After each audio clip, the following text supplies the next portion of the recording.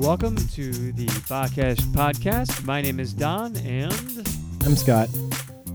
we are exploring the Bible, going through the Old Testament right now, kind of book by book. If you are a long-time listener, you know that we finished up Deuteronomy several podcasts ago, and we're going through Hosea. So if you haven't, been with us long, and you're like, man, this Hosea stuff is cool, we have 50 something, maybe 60 podcasts on Deuteronomy that you can go back and listen to. Mm-hmm, absolutely. So, And Deuteronomy, I thought did a good job of kind of setting us up for really a lot of the things that are going to go on in the minor prophets.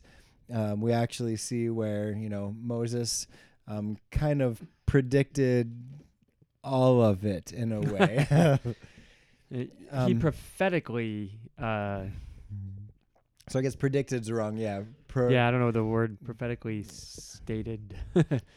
God inspired him to basically sing a song at a very old age that said, here's what you could have, but you're going to mess it up anyway. And here's a don't tap the mic like that. I'm sorry. Moses was an optimist, or not at Not all. at all. A realist. So we are now on to Hosea. He is, or was, what we consider a minor prophet. And basically, minor prophet just states that he had a shorter book. Yeah. Maybe a shorter ministry in some cases, or, we don't know what his life was like outside of what was in Hosea, and there's a lot of gaps as to who he was, what his lineage was, all that kind of stuff, which we discussed in the first couple of podcasts. One of the things that we do know is that right out of the gate, he was ordered by God to marry a woman who would commit adultery, apparently many times on him. And he would be fathering two children that were not his own.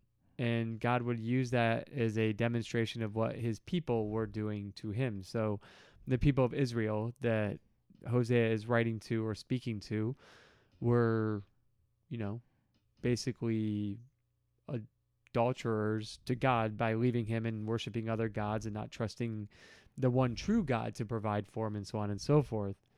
So I think out of all the prophets, he would be the one that I would want to be less. Oh man, Jeremiah's got like a pained existence. That's true. And you have to be a special breed to be Ezekiel. That's also very true. I can tell the poop jokes, but when it becomes real, that's a different story. Right. Uh-huh. Yeah. It is what you use for fuel to make your food if you're Ezekiel. Right. I like propane. Yeah, I got a gas grill right in my garage, and I'm cool with that. Right. Or electric range. Once in my again, house. Gas being propane. Yes. Badutis. We did to kind of. You're much better at the recap, but I'm going to take a swing at it. Okay. In the last podcast, we talked about God talking to Israel and saying, "You're like this." And I'm going to basically strip out all of the blessings that I have given you, and you're going to see what it's like to have life without me. And stripping involves more than just everything, but clothes as well. Yeah, he's going to take Israel. He basically says out to the desert. He's going to strip them of their belongings and everything, and then basically show them who is God at that point. And then we are now coming into a point where we are going to see him promise a restoration to Israel. One of the breakdowns that we've got to really keep in mind, and for some reason my commentary makes a huge point of this, is to remember that the first chapter of Hosea is telling Hosea to go marry a woman of ill repute. The second chapter is God talking to Hosea about Israel, not about Hosea's wife. And then we will kind of go back and forth in and out of God talking to Israel, and then God and Hosea discussing Hosea's wife. And we'll try and let you know when they go back and forth between the two, because some people wrongly think that Hosea is allowed to do some things that would not be permissible to his wife, such as like embarrass her and by, you know, stripping her naked and throwing her out to the desert kind of thing. Right. And that's not the point at all. Encouraged on what to do to your wife if she ever Right. cheats on you. Yeah, this podcast is not marital advice in any way, shape, or form. This is God using object lessons, for lack of a better way. And I think in some aspects helping draw us into what it feels like and what it's like. So if you're not married right now, or, you know, but you're close to marrying age, or you are married, being like, man, in Hosea's boots, this would be a hard thing. Like to have a wife who, you know, basically is impregnated by other men and to father their children, but then to bring her back and restore her into wifedom. And if you are female, I have no clue how to tell you to look at this. The same way. That's true. You know, it's the same idea. It could be you know, reverse. Yeah, that's true. or if you know, we assume that everybody in this podcast, all of our listeners are innocent. Maybe you're somebody who has been the adulterer in the relationship, and you're having a hard time coming to grips with what it means for restoration, and you can't believe that it's even a possibility. You know, kind of going through here might help you, you know, see what that means, and to seek forgiveness and so on and so forth. And I guess we all have a whore within us, like. And now the podcast is PG, parents. Well, wait, no, it's in the Bible. I know. ESV version. I honestly, but I can't keep making disclaimers. This is Hosea. This is you know. It is what it is, right? If you're listening with kids in the car, we might say words like that because that's what the scriptures read. So just PG it, people. You know. But it's just funny the way you said it. But the reality of it is we. There's a little horror. In all reality, though, there's many times that we look to other gods before our God, being Yahweh. And so many times we, in a sense, play the role that Gomer plays when it comes to turning away from God and searching out other gods, thinking that our God's not powerful enough, or seeking what only our God can offer. And so I think we all really can probably see it from both perspectives. However, when we're looking at our relationship with God, God would never play that role. That's kind of Gomer's the role that we kind of play over and over and over and over and over. So we haven't really discussed it yet. I don't think at all, but did you ever, as a kid, watch Nick at Night, Gomer Pyle? You know, yes. Well, golly, Sarge. And it drives me nuts because every time I say Gomer, like that's what's going on in my mind. It doesn't come out of my mouth, but I'm like, Gomer Pyle. I was like, nope. That's you. So I was like, I kind of like put his wife's name in the back of my head and hadn't thought about it, but I was studying ahead, and the commentator I was reading like brought up the name Gomer again, and in my head I just keep being like, well, golly, Sarge. Like, you know, it's like I can't shake it. Now he might be old enough to watch the real ones. I'm not old enough to watch the real ones. I'm younger than you. No, I was. I used to watch Gomer Pyle USMC on Nick at Night and Get Smart as a kid. Those were my summer night, late night TV shows. See, we never had cable, so like we always saw it like when we were on vacation. I'm not going to say we paid for cable. I'm also not going to say we always had it either. Back in our day, if they left the cable line run to your house and you had one of those little A/B switch boxes, you could still get cable even if you weren't paying for it. Do you realize you just said back in my day? Back in my day. Well, golly, Sarge, we used to have cable. But anyway. Before streaming existed. Yeah, and before they had like computerized like shut-off switches, you had the line to your house, and if they didn't come and take it down, you had cable until they came and got rid of it. And we had at least one TV in our house that seemed to have cable a lot. And I do okay, we'll get to the podcast in a second here. We'll go back to Gomer. I do remember one storm that actually had taken down the cable line, like the tree fell in the backyard. So, you know, the cable people came out and they're like, oh, looks like it took out the line to your cable. And they put a new one on. Like, oh, thanks, guys. You should check your charts. We're not on the bill. So, yeah, my parents were cable thieves. Anyway. Just kidding, FCC. A little bit late. So we'll edit that. Probably Or not. because I'm not a good podcast editor. Yeah. So let's jump right in. We're gonna So- get back to chapter 2. We'll start at 15 and So last week's or last episode, we again we here's all the things that are God's gonna do to strip us naked, as being Israel. actually just start with 14. Despite the fact I think we talked about 14 a We little bit. Did not talk about 14. I think we ended saying that we were going to start with 14 because that's when it starts to Alright. get better. I'll try and listen to that episode again. Okay. And, maybe edit that. Okay. At least the name of it because I'm stupid. So, therefore, am I going till the end? Yeah, we'll do 14 through the end of the Okay. chapter. So, chapter 2, verse 14. Therefore, behold, I will allure her. By the way, sorry, we're going ESV version this week. Oh, okay. I was Just like, due okay. to the NIV has some words and translations that aren't as harsh as are meant to be with some of the things that are going on here. So for real, verse 14. All right. Therefore, behold, I will allure her and bring her into the wilderness and speak tenderly to her. And there I will give her vineyards and make the valley of Achor a door of hope. And there she shall answer as in the days of her youth, as at the time when she came out of the land of Egypt. And in that day, declares the Lord, you will call me my husband, and no longer will you call me my Baal.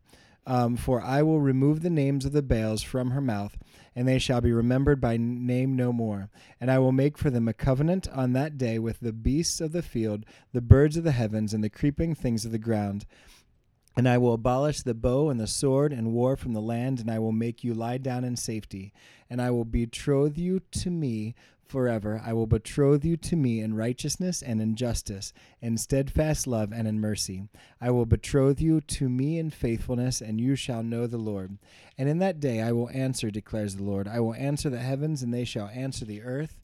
And the earth shall answer the grain, the wine, and the oil, and they shall answer Jezreel. And I will sow her for myself in the land, and I will have mercy on no mercy.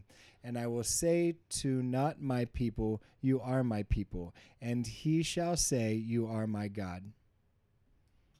Excellent. Thank All you. right. I'm listening in here, and I'm considering investing in a couple of cheapo pop shields Oh, for the mics. okay. So Pop shield. Now we're going to look Yeah. really good. it'll get rid of the hard P's that come through. Oh, I've okay. got. Yeah, they don't want to hear about it. So anyway. Engineered wise, I got things boosted pretty well, and it sounds great, but All right. it'll make us sound better So, in the future. no more popping peepees. All right.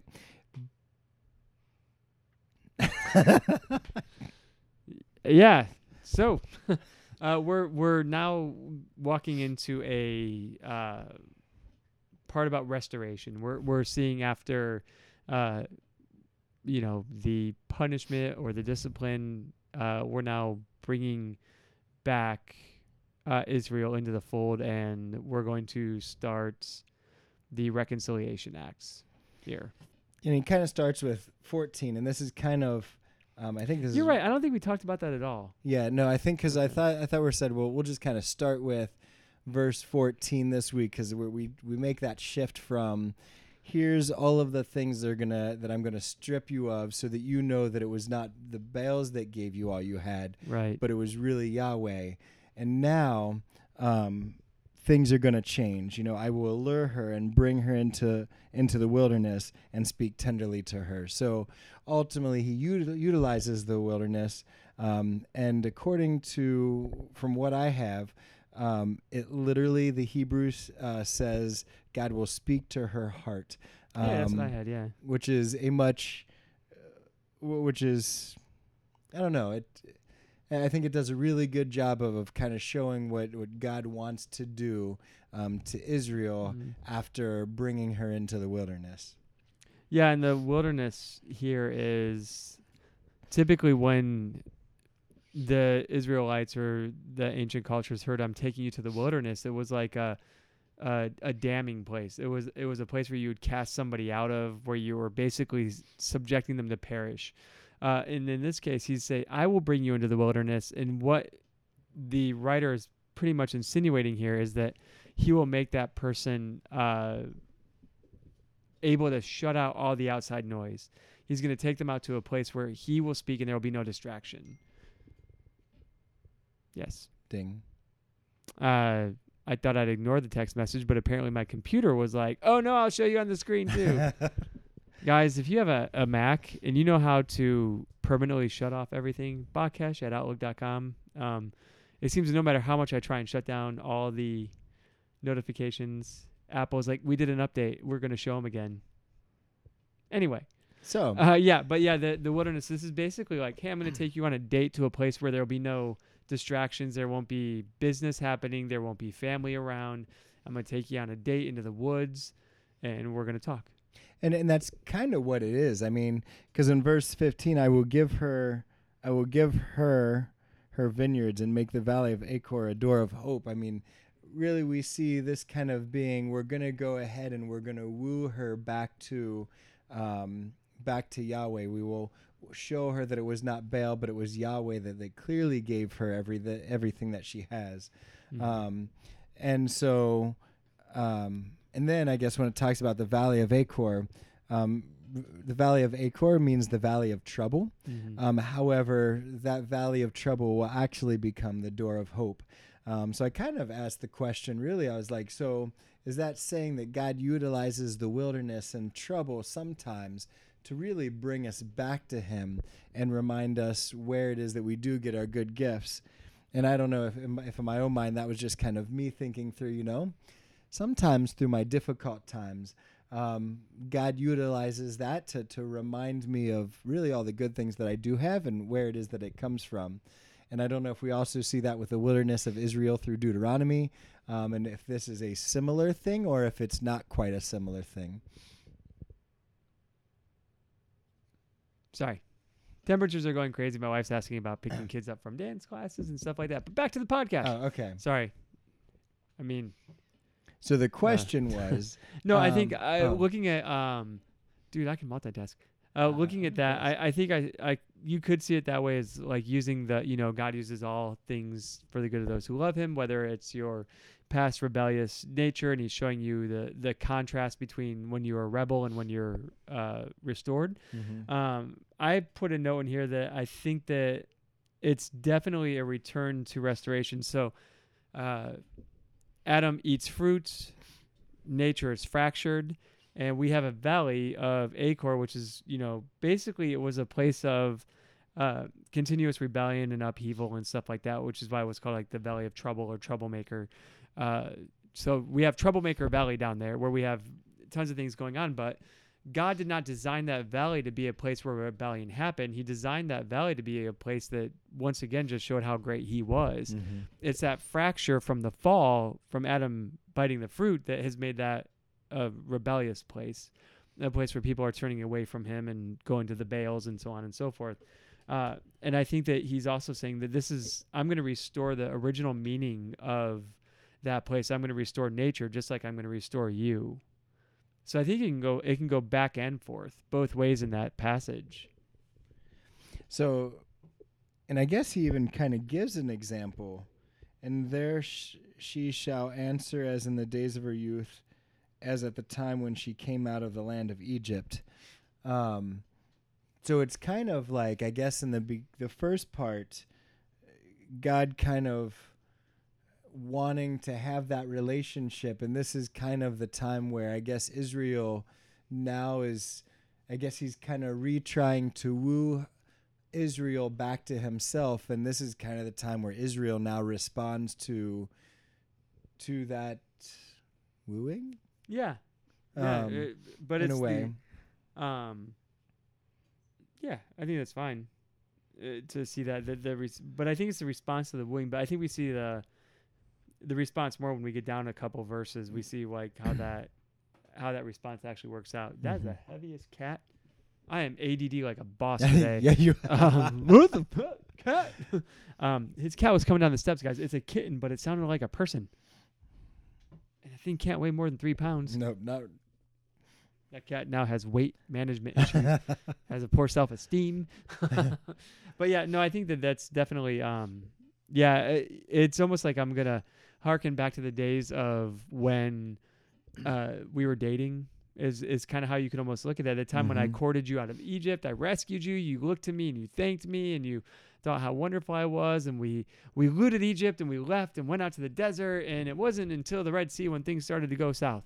But yeah, we're definitely seeing that back to that initial awe and that wonder and that, graciousness of that time being restored in this little section here.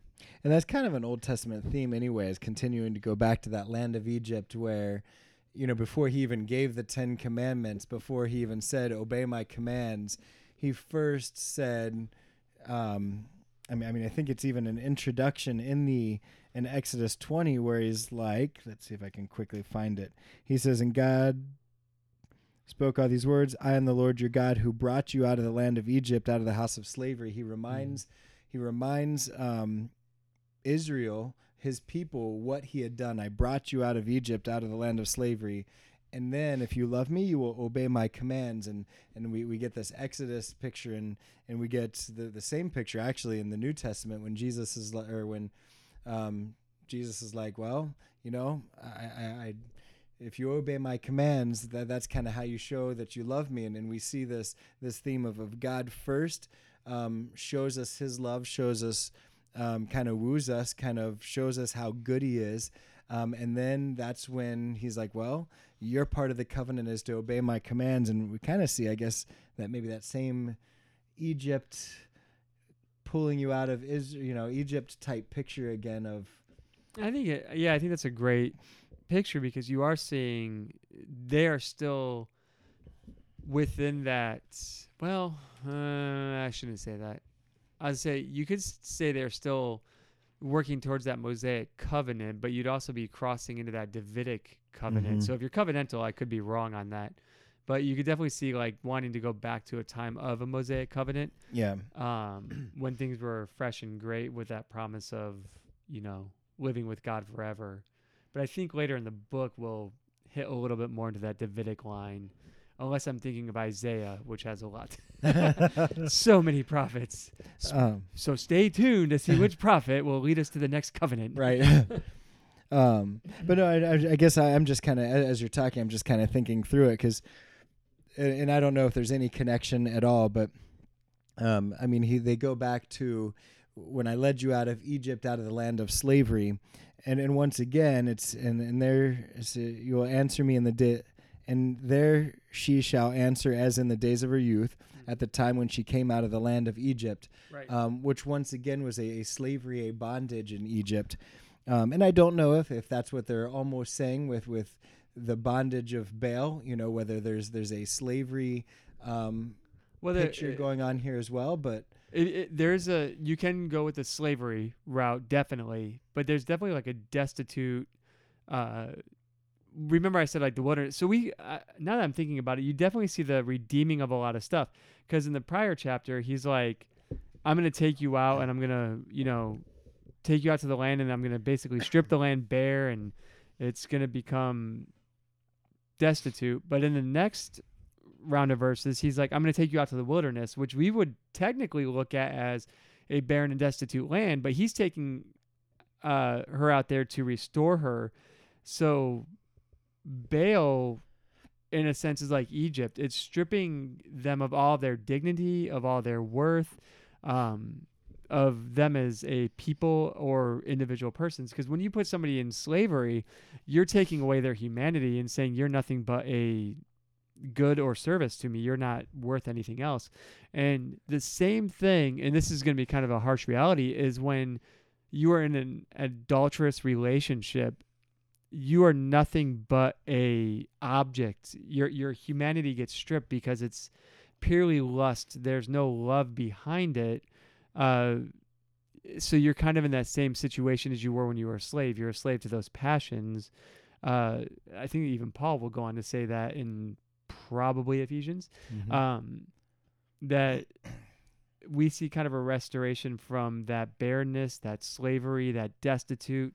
You're being stripped of your humanity and being given your imago Dei. You're being put back into that image of God where you're being given life. Because here he's even saying like, well, when we get Well, down a little bit, yeah. But I will actually, give her her vineyards. I'm going to replenish what was stripped from you. actually, there really is that slavery thing. Because all right, so I'm going to reread 16 through 18. And in that day, declares the Lord, you will call me my husband, and no longer will you call me my Baal. For I will remove the names of the Baals from her mouth, and she shall be remembered by name. And they shall be remembered by name no more. And I will make for them a covenant on that day with the beasts of the field and the birds of the heavens and the creeping things of the ground. And I will abolish the bow and sword and war from the land, and I will make you lie down in safety. So Right. there it says, at least the notes that I have, so verse 16 implies that Yahweh had been worshipped as Baal, as Baal God. So like there had been that intermixing of there. But with that, it said, Well, you will. and by the way, that's kind of part of the golden calf story from Exodus, is that they took a God that they did not know the form of, Yahweh, and they tried to make a form for him. And what they're trying to do is classify Yahweh into the same pantheon as the Baals at that point. So yeah, that's what he's saying. You'll no longer call me my Baal. You'll no longer call me some simple little minute God. You'll understand who I am. Yeah. It wasn't like a pleasant nickname, like you will no longer call me my boo. You know, it wasn't Right. like that at all. So they worship Baal as they should have been worshiping God in a way that, Mhm. but here's that kind of little slavery piece. So you will call me my husband, which reflects a more intimate love and relationship. But according to the commentary that I was using, when it says you will no longer call me my Baal, Baal actually means my master or my owner. So ultimately, they're kind of you are no longer calling Baal your master or your owner, which does depict a slavery type of picture. Oh yeah. And then kind of now you will get away from that and get into more intimate relationship, one that you were not with when you were worshiping Baal, but one that you do have when you worship Yahweh or God. So there is kind of that. I mean, when I didn't even catch that until we started talking and looking through it, I was like, oh, so there really is kind of that slavery Egypt type of connection there that does kind of fit. Well, then what's interesting is when you kept going. So in 17, for I will remove the name of the Baals from her mouth. That's once again removing the name of those synchronistic gods, that little, like I said before, that lesser pantheon from their mouth, and they shall be remembered no more. And then we get back into what happens when that restoration comes into full effect. So when that slavery and that bondage is broken, I'll make a covenant with the beasts of the fields, birds of the heaven, creeping things of the ground. I will abolish the bow and the sword and war from the land, and I will make you lie down in safety.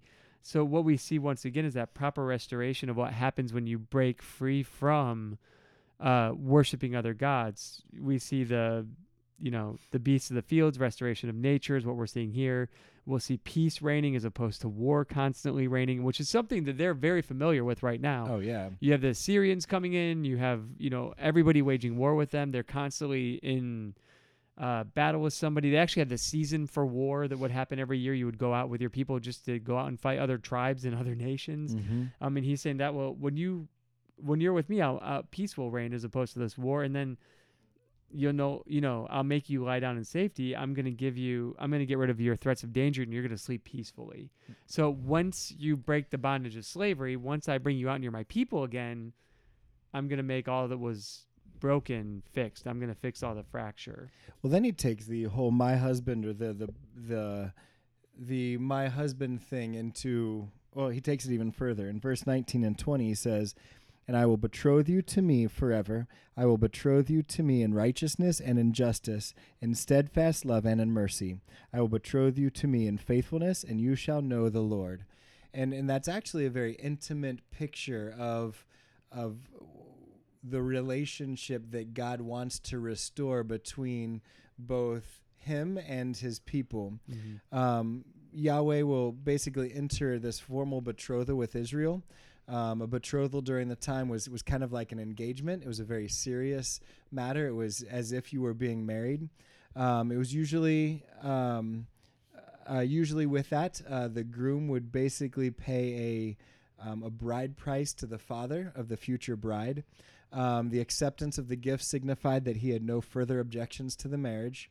It was basically a binding commitment. And basically Yahweh in this picture will be betrothed to Israel forever in kind of a lifelong, faithful marriage type of covenant. Now, the bride price here, kind of what it looks like in, I guess, at the end of 19 and 20, since there is no father figure in here, the bride price is being paid directly to Israel herself. Now, I'm not even going to attempt. No, I'll go ahead and attempt to like tear the Hebrew to pieces. But one of it is righteousness. Oh no, you won't attempt. You'll just tear it to pieces. Yes. So righteousness, with an SEDEQ.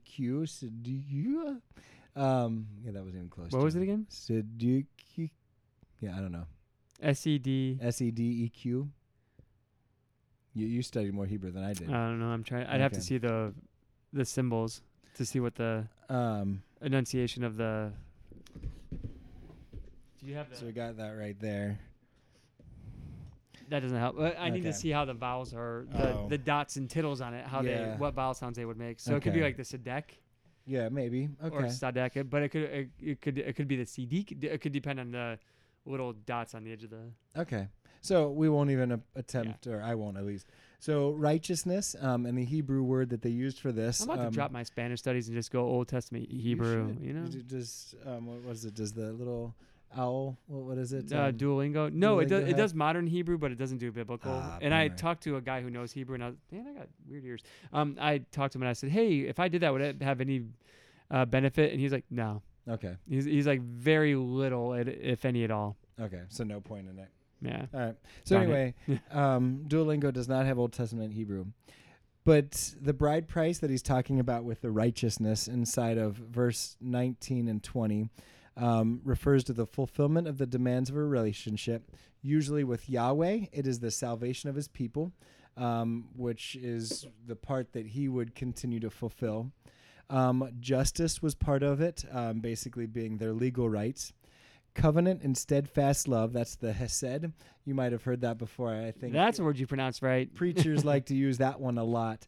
And it's kind of a steadfast love. It's a devotion and a relationship type of love.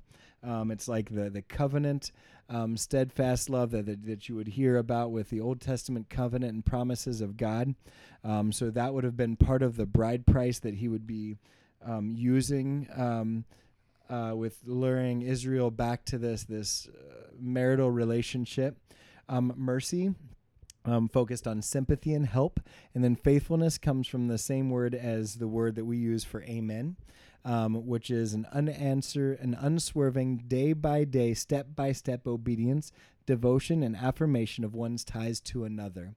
And so these were a part of the bride price that was given directly to Israel because there was no father figure in this, at least in this picture.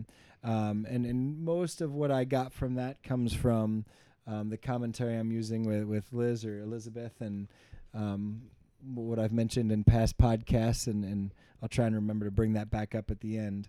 But one of the biggest things is where it ends in verse 20, and I will betroth you to me in faithfulness, and you shall know the Lord. This know is kind of a very intimate know when it comes to a relationship between, or in a marriage relationship. The NIV uses acknowledge, which is the kind of a bad translation because it's horrible translation because it's not quite as strong as it's meant to be with the picture that's trying to be portrayed here. We sang your praises, NIV. Why do you stab us? Well, at least last week.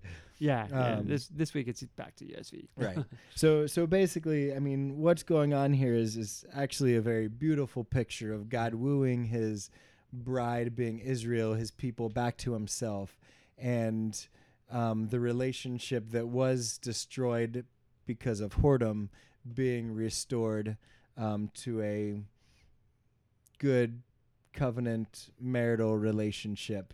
And to further extrapolate what you're saying, verse 20 ends with the I will betroth you to me in faithfulness. You'll know that I'm the Lord. Uh, that is saying like you're saying, this is the bride price that he's paying. And what it's also signifying is that is because Israel will have nothing without God. The only form of payment that Israel will have is the same thing that's being modeled. So Israel will be characterized by what it will be using as its payment. It will be righteousness, justice, steadfast love, and mercy. So God is going to come into the marriage and give by modeling what is expected, because the only thing Israel will be able to pay back out is righteousness, justice, steadfast love, and mercy. In a practical sense, if you are married, it's the same way. You are to model and to pour into the marriage what will inevitably be what you expect to get out of the marriage. So when God is saying, hey, I'm going to pay in this bride price, what you're expecting to come out of the marriage is basically all that has been paid in, because there's nothing else, is what is happening here. So for us, if our spouses, our wives, if you're, married, your spouse, what you pour into the marriage should be what you expect to get back out of the marriage. So if you're pouring in love and justice and mercy and grace, expect to get that out. But if your significant other comes in the house and you're rude and bickering and domineering and causing the opposite of these things, that's what you can expect out of your marriage. So if you're going to be nasty and rude and mean, that's what you're going to get back out of the marriage. And God is demonstrating as the ultimate husband in this scenario what he's expecting his people to do and how he's expecting them to act. And so that's what's going to flow out of that relationship. And what's going to, as a practical, we should do the same. Mm-hmm. And in 21 through 23, we see how the Lord responds to this relationship when he says, and in that day I will answer, declares the Lord, I will answer the heavens, and they shall answer the earth. And the earth shall answer the grain, the wine, and the oil, and they shall answer Jezreel. And I will sow her for myself in the land, and I will have mercy on no mercy. And I will say to not my people, you are my people. And he shall say, you are my God. And so we see God responding by giving back what God had kind of just taken away. Am I kind of correct in that? Yeah, it's almost as if God is saying here, the natural reaction to this reconciliation is, I will restore things. The earth shall answer the grain, the wine, and the oil is the tangible effects of what's going to happen. This really is it's almost like a explosion of kindness and grace that comes out of this reconciliation. You could look into the the talking of, I will have mercy on no mercy, and I will say, not my people, you are my people, as this is God saying that even those who are not mine, even those who are not Israel, will feel my mercy and will be called into me. So you could almost see a messianic promise outflow from here, which would be, not one of the first, but definitely one of the earlier messianic promises here of restoration. Because, some of that, though, isn't that some language that we saw at the end of Deuteronomy, though? Oh, you're seeing I can't think what they're called. You see, like the foreigners, right? The people who are not Israelites potentially coming and being welcomed into the fold. In this case, you're seeing bastardized children being welcomed back. You're seeing sinners. You're seeing, Gentiles welcomed potentially into God's kingdom, because that is a natural reaction to him being reconciled to his people. Right. Okay. If that makes sense. Yeah. I feel like I don't have the words, and I didn't take as good a notes as I should have. So I apologize. And we kind of see that idea of fertility being brought back as well, where Baal is seen as that god of fertility, and they were doing all these whorish, I guess literally, prostitute cult worship type things as a act of worship towards the god Baal, who they thought was providing what they needed. And really, God strips that away to show them that it wasn't Baal, but it was him.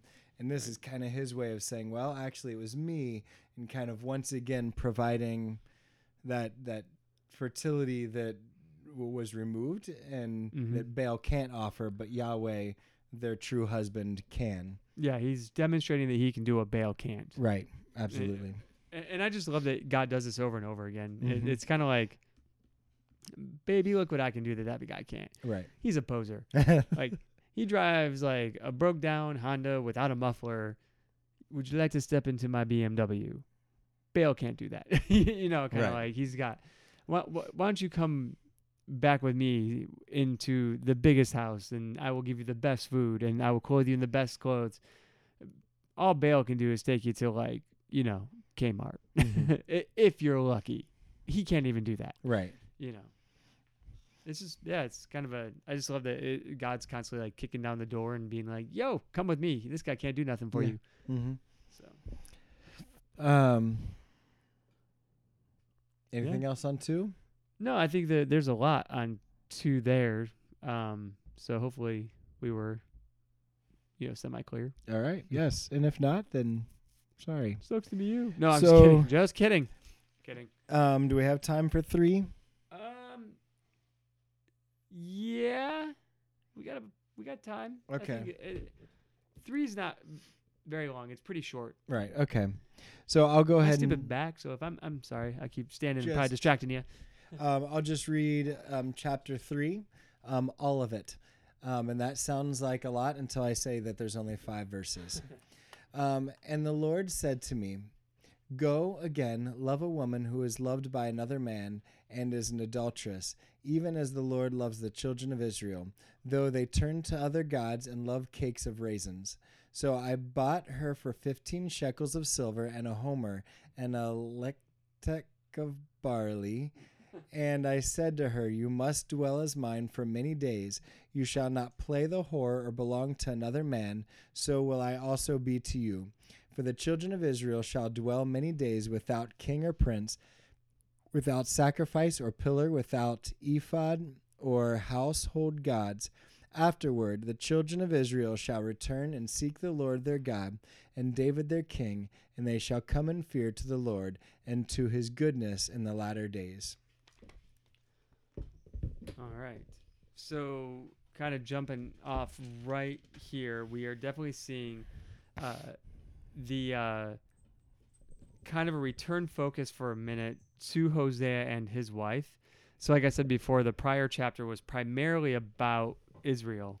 Not that this can't mirror, they can't go along with each other, but we do want to kind of keep those separate to a point so we understand who's being talked to about what. This is one of the places where the NIV also, apparently, according to the commentator that I was reading, dropped the ball. Okay. The "go love a woman" is actually what's in there, and I think the NIV said something like "go and like reclaim your wife" or something like that. Mm-hmm. I can't. You got it right there. So the NIV says that first. The Lord said to me, "Go show your love to your wife again." Yeah, that's not in that. Now we can draw the conclusion that he's saying, go out and retrieve Gomer through context clues, but the NIV does take a lot of liberties there to put that as the main thrust there when that's not what it says at all. Right. I'm not going to say that it matters greatly, but it kind of matters. Okay. I'm mad. Yeah, but, well, you know. I mean, again, we don't necessarily want to read into Scripture. The idea is to get as close as to what it's really trying to say, because reading into Scripture can be dangerous and can lead to oopsing. Yes, yes. It can lead to bad hermeneutic, which means bad translate or interpretation, so on and so forth. So that was just one of those little hiccups there. Other than that, when you get down to the verse a little bit, I thought it was kind of neat that there's such a detail put in there. Though they turn to other gods and love cakes of raisins, that I couldn't find a whole lot of to what these like raisin cakes were. It sounded like it was a temple snack, Okay. for lack of a better term. But this is just reinforcing that they were participating in like acts of syncretism, meaning they were adding things onto. They're either trying to worship Yahweh their way by also incorporating some of these like temple goodies into their worship. It's just, to me, as like kind of the little bit of the history nerd there, is that they're showing such an insight into what that could look like. Right. It would be like, let's say we had our local pagan temple here in town, and they gave away Twinkies, and they said everybody must eat the Twinkie before they enter in the main room for worship. And then you went to the local church, and there's a Twinkie bar out there, and they're like, all right, before you go into the main room, you better eat your Twinkie. Has nothing to do with God. God don't want your Twinkie. Like, you know, he doesn't want you to eat that. That has nothing to do with it, but they're forcing that on you as part of that syncretism. I just thought that was kind of cool that they put that little extra information in there, so you get kind of an insight as to what was going on here. But it's just funny, raisin cake. It sounds like, man, I don't want your cookie. Well, because raisin cakes was used as a good thing in Song of Solomon, wasn't it? It's been a few years. Yeah, I'd have to go back and let's see. Yeah. We'll go with. I did not look much into that, but as I was thinking, I was like, I thought they mentioned raisin cakes in Song of Solomon, but I don't remember. It's quite possible, but I guess it was part of the. I mean, you're also looking at the Davidic kingdom, which, while great, was also kind of its own screwy mess at times. That's true. You looking at, I'm trying to. I don't think I can find quickly. Raisins in Song of Solomon, the best Google search ever. I'll let you. Well, how about you keep walking with that? I'll see if I can find it real quick. Okay. While he looks up the raisin part, look for 2.5. Sustain me with raisins. 2.5? Okay. It's not actually. It strengthened me with raisins or sustained me with raisins. Okay, so it wasn't necessarily raisin cakes then. Sustain me with raisin cakes. It says in potentially, depending on the translation, it looks like. I'm doing a horrible job of finding. That's all right. Don't worry. I mean, okay, so this would be the same thing as saying, like, you know, Twinkies still have their purpose. Right. They're not the raisin cake in and of itself wasn't sinful. Bad. It was how they were using it. How they were using it. Okay. Yeah, is what I would argue.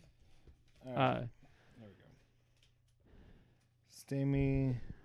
2.5 is what I think it was. Okay, sustain me with raisins. Refresh me with apples, for I'm sick with love. All right, so I guess it's not necessarily raisin cakes. I was thinking it was. So it was just raisins in Song of Solomon. Yeah. At least according to the ESV. Yeah, which is going to go word for word. And then I just lost Hosea. Way to go. So I'll let you. So going on to verse 2, it says, so I bought her for, and he gives a list of his cost, which was 15 shekels of silver. If you're wondering, the cost of a female slave was 30. So basically it's half of the cost of a female slave.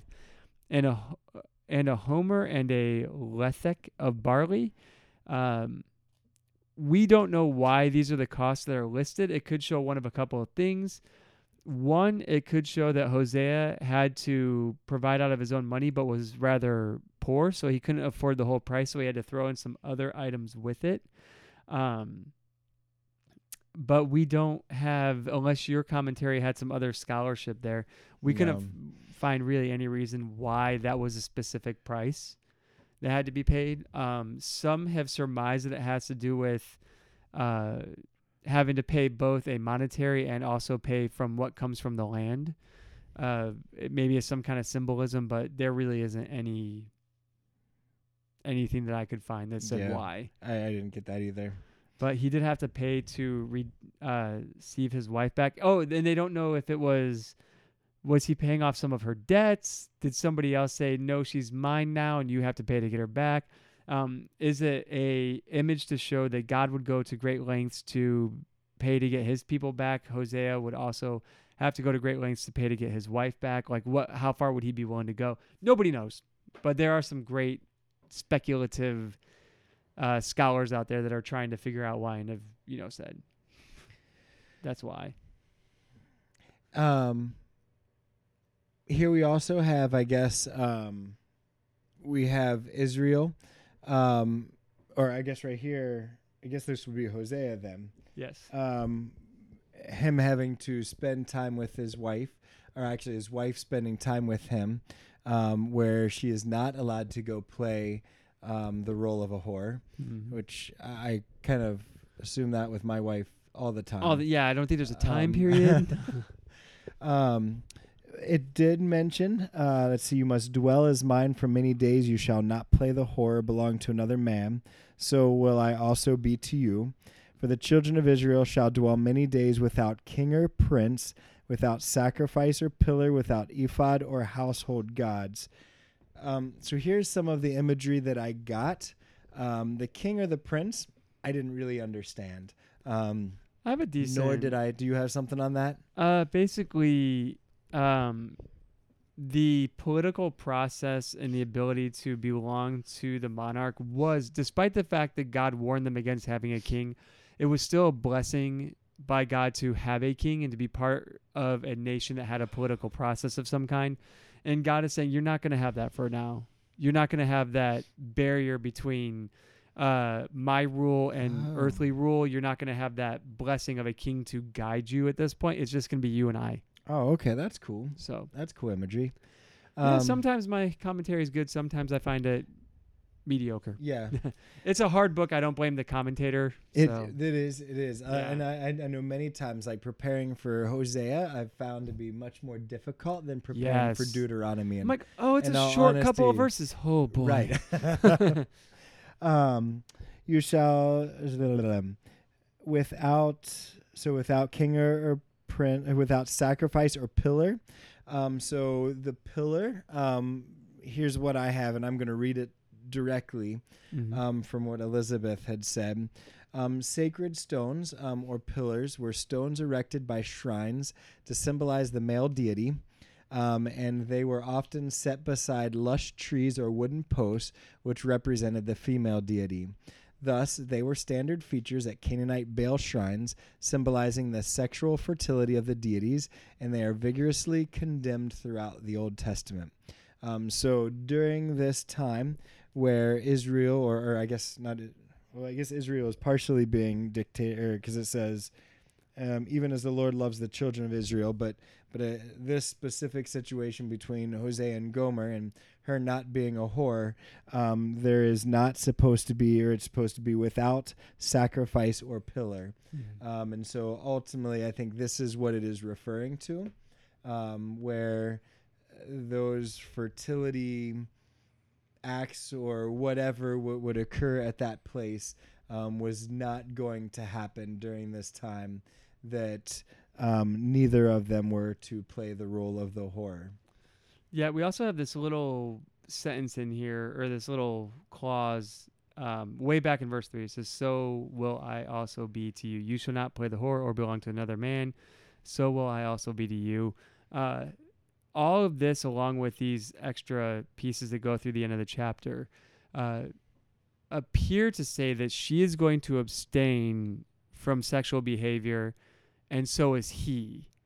And once again, that looks like it could be a way for God to say, you're going to build your relationship on like other things first before you build it on like, your intimacy, your sexual intimacy. Right.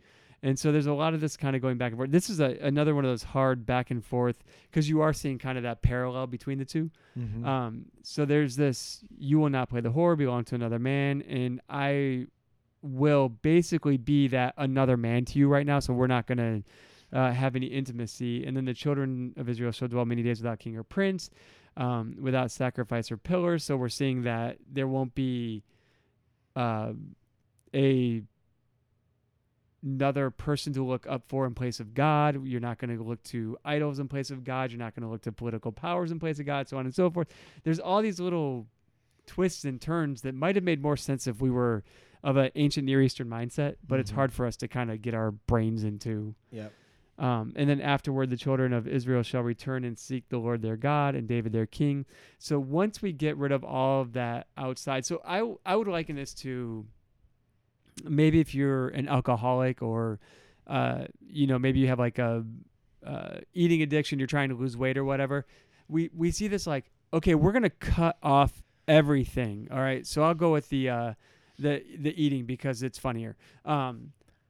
You're morbidly obese and you're trying to lose weight. So the first thing we're going to do is there's no McDonald's, there's no Dunkin' Donuts. And I'll tell you what, while you're not eating fast food and donuts, neither will I. It's kind of the first part of that. All right. So we're going to strip out all of the bad influences first. And then we are going to rebuild our diet to get back into shape and to be, the way it's supposed to be. So we're not going to, allow these outside influences to mess up that relationship that we should have properly with our food and diet. Kind of the same idea. We're going to take all this outside influence. We're going to shut it away. We're not going to even have a hint of it, even amongst each other. And then we're going to rebuild the relationship. Then we will seek God. And then we will go back and have a king that God puts into place, like David was, a man after his own heart, so on and so forth. So basically we're getting rid of all those hindrances then that has been separating us between God and his bride. And we're even going a little overkill. Okay. And specifically, we're talking about kings and princes. We're talking about, the king. We're talking about those sacred cultic sexual practices, potentially even sex itself. Right. It talks about without ephod and idols. Well, the ephod was a priestly garment that would have divination instruments, an idol, which would be used to seek out other gods or to seek out the future. Well, we're removing those, and we're removing any idols or household objects. We're really coming down to the basic, you and I, God and Israel, Gomer and Hosea type of relationship in order to restore what was there. Is that kind of what you're saying then? Yeah, it's getting rid of all that peripheral stuff, whether it's positive or negative, and it's going to be cleared out. And we're going to go down to the roots, the brass tacks of what it's supposed to be like. Got it. Is what it appears to be saying. Like I said, there's a lot of ins and outs, and if you're not in that, you're not typically one who reads in that kind of roller coaster fashion, it might be a little bit harder to get through, right? As it is with me. Okay. If I did not have good commentaries and take some time to really try and wrestle through those, it's a hard one. Right. It is. Once again, it's hard, and we keep saying that. I don't want to discourage anybody, but it takes time to get through this stuff. It's why these books are often avoided, and it's why we want to tackle these. So, and Hosea probably is one of the more difficult ones as well. When we're talking about some of these minor prophets. But sometimes, again, the message is actually really cool when you see it in perspective, and when you see it as a whole. And so, yeah. But anyway. Yeah, it's hard. There's a lot of caveats in it that we've, but pieces of it missing and... But this part ends well. Yeah. Because afterward, the children will return and seek the Lord your God. They will fear God, which means they will obey him, follow his commands. And it looks like, fear the Lord and to his goodness in the latter days. So at least where we're leaving off to now, the relationship looks like it is in the process of being restored. But hey, there's still 10 chapters to go. Let's Absolutely. see what happens. All right, guys, we got to let you go. The music is already ended, but I will edit it so it will begin. All right, guys, see you next time. Bye.